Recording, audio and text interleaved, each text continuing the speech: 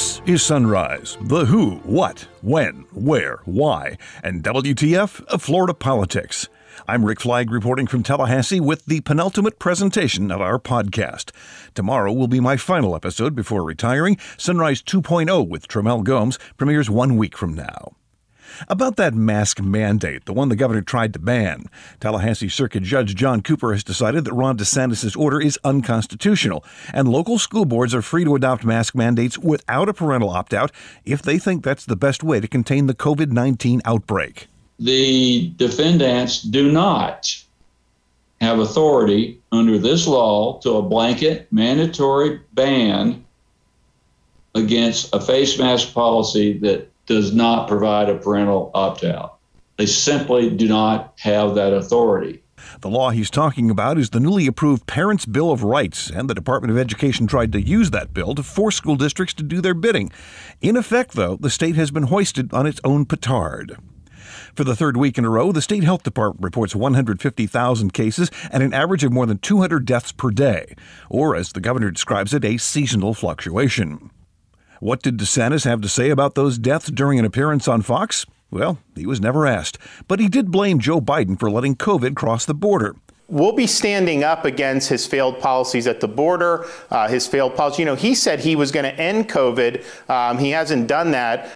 One of the governor's COVID advisors is recommending that you use a horse deworming medication to treat the disease. The company that makes the drug says that's pretty stupid. A woman who signed up to be a state prison guard is killed while training to use firearms. A Quincy man who worked as a federal prison guard will spend 2 years in jail after admitting he raped female inmates in Marianna and Tallahassee. We'll also have your calendar of events and 2 Florida person stories. A Florida man and Florida woman are wounded during a shootout between a boat and jet skiers, and a Florida woman goes to jail for taking a whiz outside her car. But first, a word from the sponsor. You're listening to the Sunrise Podcast from Florida Politics, and we are much obliged. Following is a paid political advertisement paid for by Florida Education Champions. Online sports betting. It's legal and it's coming to Florida. With passage of our amendment next year, any tax revenues collected are required to supplement the Florida Educational Enhancement Trust Fund. Hundreds of millions of dollars in new revenue for students and teachers, with more choices and competition for Florida consumers. Be a champion today. Learn more and request your petition at floridaeducationchampions.com. And now the top stories on Sunrise for Monday, August 30th. This is International Whale Shark Day, National Beach Day, National Grief Awareness Day, National Toasted Marshmallow Day, and it's Frankenstein Day, celebrating Mary Shelley's novel published more than 200 years ago. Or you can go with the Gene Wilder version from Young Frankenstein. That's Frankenstein. I beg your pardon? My name, it's pronounced Frankenstein. On this date in 1146, European leaders outlawed the crossbow, intending to end war for all time. But that really worked, didn't it? In 1967, the Senate confirmed Thurgood Marshall as the first black justice. In 1969, there were racial disturbances in Fort Lauderdale. And in 1979, Hurricane David appeared. By the time it was done, the storm had killed 1,200 people in Florida, Dominicana, and the Dominican Republic.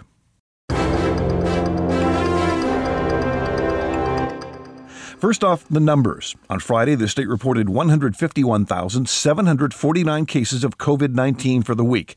That's the third week in a row we've had more than 150,000 cases. Included in that number are 26,475 cases of children under the age of 12, those who are too young to be vaccinated. And there were 48,000 new COVID cases in children 19 or younger in the last 7 days. Friday's weekly report from the health department also shows 1,727 people died. The last 3 weekly reports have shown an average of more than 200 deaths per day due to COVID-19, and the total of number of deaths is now more than 44,000. It's like losing the cities of Altamont Springs, North Lauderdale, or Cutler Bay. A Tallahassee Circuit judge rules against the governor and says local school boards can indeed adopt mandatory masks without giving parents the option to opt out. The state had argued that the masking policy had to give parents the right to refuse because of Florida's newly enacted Parents' Bill of Rights. But Circuit Judge John Cooper ruled Friday that the state's efforts to overrule the local school board was in fact a violation of that law. As it relates to school boards adopting mandatory face mask policies with no parental opt-out provision, there's no prohibition in the Parents' Bill of Rights to adopting such a policy. None. The defendants do not have authority under this law to a blanket mandatory ban against a face mask policy that does not provide a parental opt-out.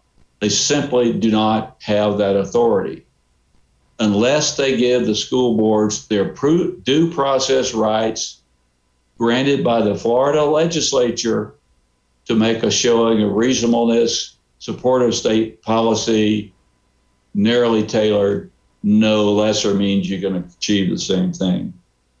This statute does not support a statewide order or any action interfering with the constitutionally provided authority of local school districts to provide for the safety and health of children based on the unique facts on the ground in a particular county.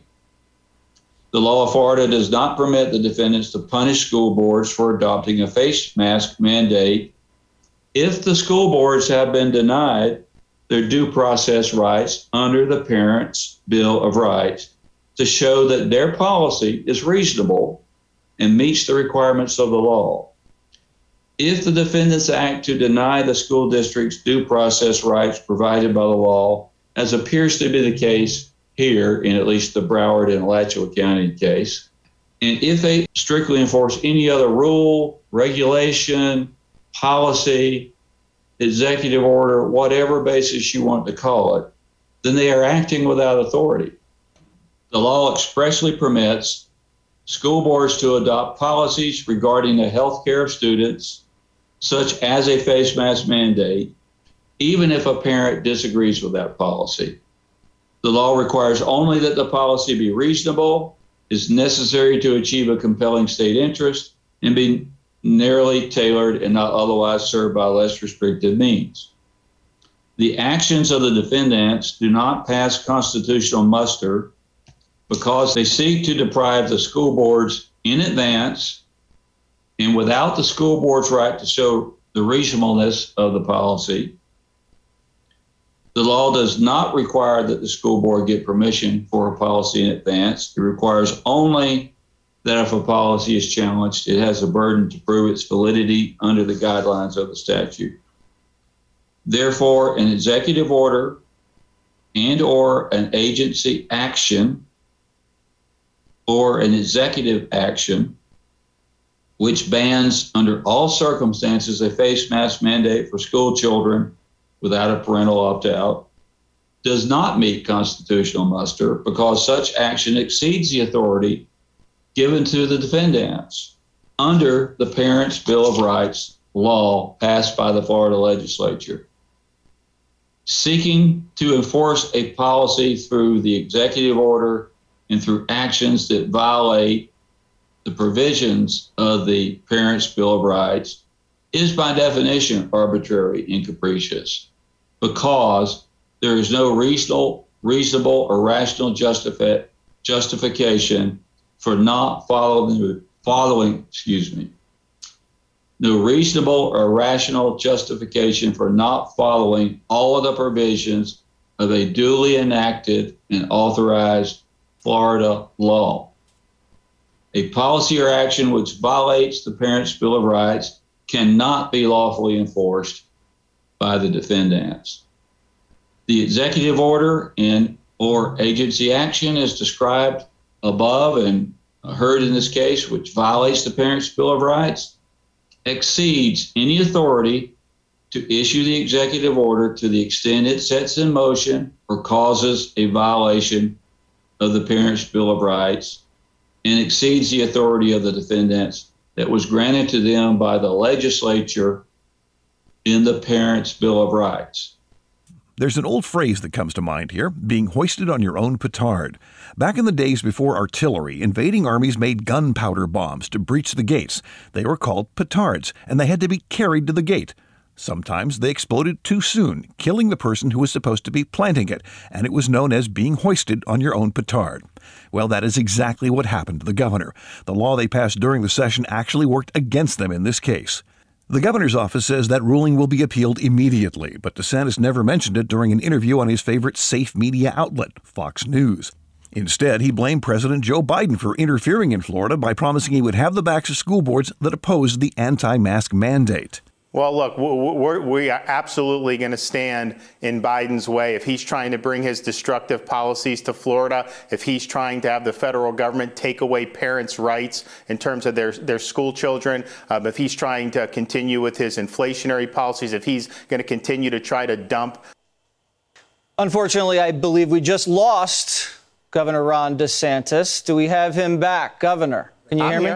All right, great. You hear me? Yes, I can hear you now. Yeah. Continue. So we'll be standing up against his failed policies at the border, his failed policy. You know, he said he was going to end COVID. He hasn't done that. We are the first state to start the treatment centers for monoclonal antibodies, having great success with that. That should have been a bigger plan, bigger part of this whole response throughout the country from the beginning. But at the end of the day, I think he's trying to find a way to distract from the failures of his presidency. And so he thinks that he can attack Florida. Sometimes he attacks Texas because we're Republican states. But I can tell you that dog's not going to hunt down here. Florida parents want to be able to make decisions for their kids. Biden is obsessed with forcing kindergartners to have to wear masks for 8 hours a day, even if that's not what the parent wants them to do. And he has all these other problems that he's not tending to. So we're ready, and we'll be willing to respond in kind.